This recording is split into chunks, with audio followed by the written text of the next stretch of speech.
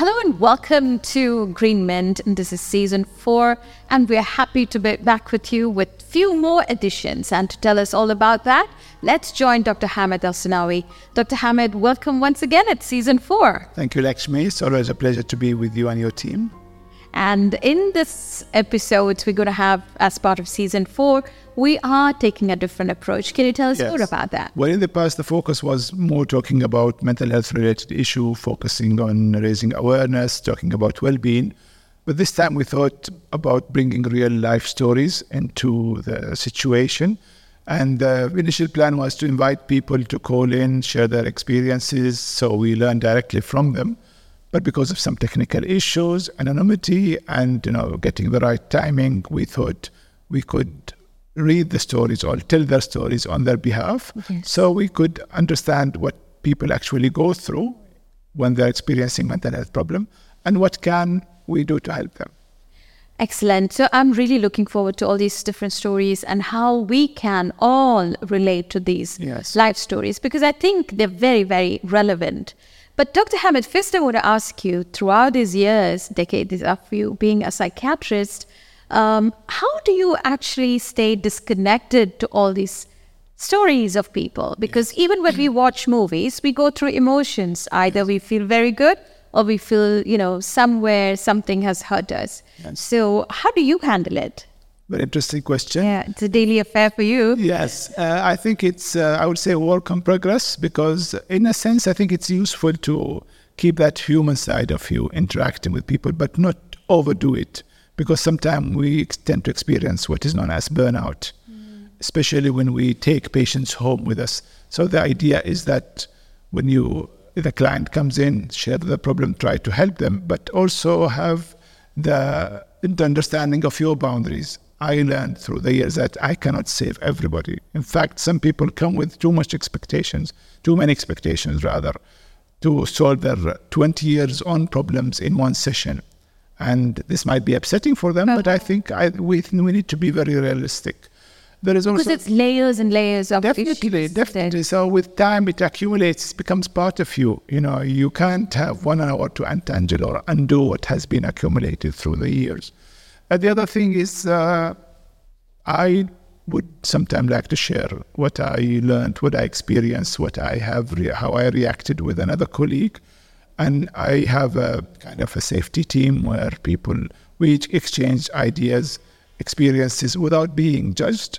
The other person will understand that I am not seeking his consultation. I just want to be heard. And we kind of mutually support each other. And it's been going well. Oh, that is a good strategy. Yes. Because it's accepting. Otherwise, if it is somebody else who didn't understand your profession, they become overwhelmed and they think that that's the only talk and complain about this. Yeah, that's quite true, yes. Okay, so today we are going into our first life story we're picking out. This is a person who's 27 years old, and he actually comes to the clinic feeling anxious and has been constantly worrying after being promoted as a team manager. Yes. He feels overwhelmed with a new list of responsibilities and worries that he's not skilled enough, and the fact that he might let his boss down. Despite completing the needed training and receiving good appraisal, he kept thinking he's not capable. His anxiety manifests into a usability to fall asleep as his mind was racing with negative thoughts. His heart beats faster and finds it difficult to relax. When he's off duty, he would feel better, but would avoid visiting friends and family for fear of being asked about his job. He's planning to get married, but is not sure he should inform his fiancée about his mental health problems. Yes, so several points here to reflect on in this particular situation. Number one, when a person's what we call personality traits, so if you are a perfectionist, if you don't have enough self-confidence, this might work against you. So he is a perfectionist? To some degree, yes. I mean, I remember this particular young man because even during college, he will work extra to please his parents. He always wanted to be at the top. So all his marks should be A+. If he gets a B, it's a problem for him. Disappointment. Exactly. And he tends to wind himself up to the point of, performing less during the following exam because he would be anxious. He feel that he let his parents down. There might have been another issue to that parents are always comparing him with the brother who's a doctor, and this guy was an engineer, so it's like this rival or the brother setting up a benchmark. The other thing is that despite all the assurance he gets from the outside world that he is doing well, he passed his training, this inner anxiety is bothering him to the point that he will be experiencing physical symptoms, so the headaches, the heartbeats, the lack of sleep, the tension, always feeling an edge is a very common symptoms of anxiety that sometimes people fail to recognize it. They might go and see a medical doctor asking for tests, scans, only to discover that everything is fine. But actually this is deep-rooted anxiety that attributes to all of this. The other part is that if you have mental health problem, to tell or not to tell, to disclose this to your future partner. Is that something that might work against you? Or are you going to be more, if they show a positive attitude, are you going to become over-dependent on them? Because sometimes, surprisingly, the partner might enjoy being looking after, so they do that caregiving role. And have control. Exactly, so it doesn't come for free. So that's very smart. So there is an element, so the reward for them that control everything you do comes after my approval, and you cannot survive without me because I understand your anxieties. So in his case, he would tilt the balance right from the beginning. Yes, so the question for him was, is it ethical to hide this? What would be the impact if they get married and the wife doesn't understand how to cope with this? Would she be an extra source of pressure? Would it be fair to tell her everything? And where is the balance? So what should he do?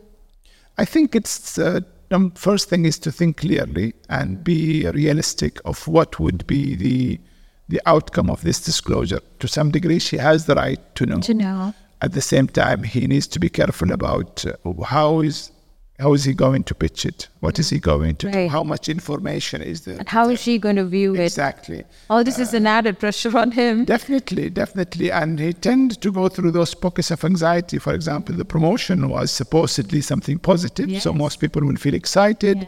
It's an extra salary, it's a status, but for him, he was only focusing on the negative aspect, which is the pressure, the responsibility, this constant fear of not being able to please the boss, who might be subconsciously the parent that he was trying to please when he was a student. Was he able to ever overcome or handle the situation? I think with time he was able. I think what helped with him that the idea that he wanted to learn more. So outside the sessions, he was focused. He was interested to learn more about what is the root of his anxiety. What are the practical steps? Because when he goes to the anxiety, none of this would work. But it's about work on progress, working between the episodes. He strikes a balance about telling his wife, but not to sell it in a negative way, because obviously he didn't want the marriage to be sabotaged. He was also aware of the concept of control. So at the point, he needs to understand that maybe it's okay he challenges himself a little bit. And also empowers looking at evidence for what is going on. So, for example, what are the evidence that his boss is not happy about him? If so, why is that not reflecting in his appraisal? He works in a company which doesn't mess with appraisal. So what you see is what you get. He should accept it. Exactly. So being able to accept positive comments when somebody says that you are doing well, just don't try to defend it. Just that itself shows yet another deep problem. Maybe from the childhood. Yes. Not accepting that is good enough. Exactly, and we probably talked about the imposter syndrome in this episode. So some people have that a little bit of imposter syndrome, where they feel like maybe I am not good enough. Maybe people will discover that I'm not good enough. So it's just a constant fear inside them. So he had valid points, and I think he took the right step by accepting it. Yes. But I want to ask you one question, Dr. Hamed. Is anxiety an illness? Well, simple answer, anxiety at a different level. So mild anxiety can be useful. For example, I might feel anxious preparing for this podcast, which means that I will be reading, I'll be driving on time. I make sure that all the equipment is ready, so everything in pass. So I transfer the anxiety to something positive instead of severity of anxiety, which might make me very crippled, because my brain will get to the point of only thinking about the negative side. So if I am too anxious, I might experience difficulty concentration. In concentration, I might find difficulty focusing on what I'm saying. I might start bubbling. My thought might be racing. I might be focusing on negative comments. That might not happen. Because one of the saying is that we tend to, 90% of what we are worried about doesn't actually exist. And that can work against you, because you will be sabotaging your progress by focusing on things that all in your head.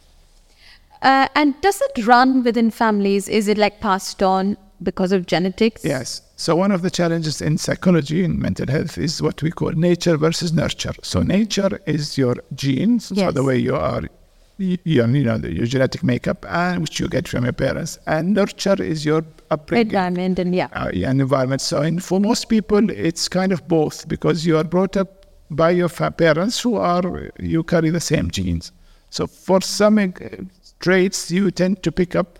The genetics might be, the genes might be there, just like what we call a risk factor, but not a total explanation. But your early life experience is the main determinant.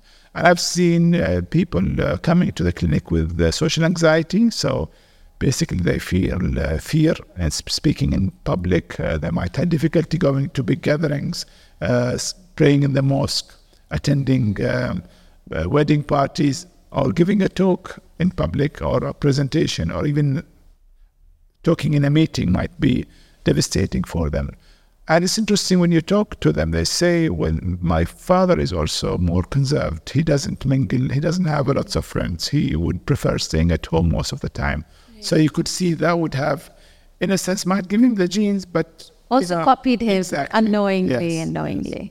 Right. So do they need to take medication to overcome anxiety? Necessarily. When it comes to medication versus talking therapy, it's about the severity. Some types of anxiety are related to more physical manifestations. So when people talk about panic attack, the heart will be racing, they'll be sweating, they'll be shivering. Some people get to the point of being flushing, so they look red if they have fair skin. They have difficulty speaking. So in such cases, it's kind of your body takes over. You feel as if you are in a danger situation. So your body starts reacting as if there's a danger. So in that case, most people find it difficult to accept therapy for this, but medication will help abort this reaction before it happens. Oh, really? Yes.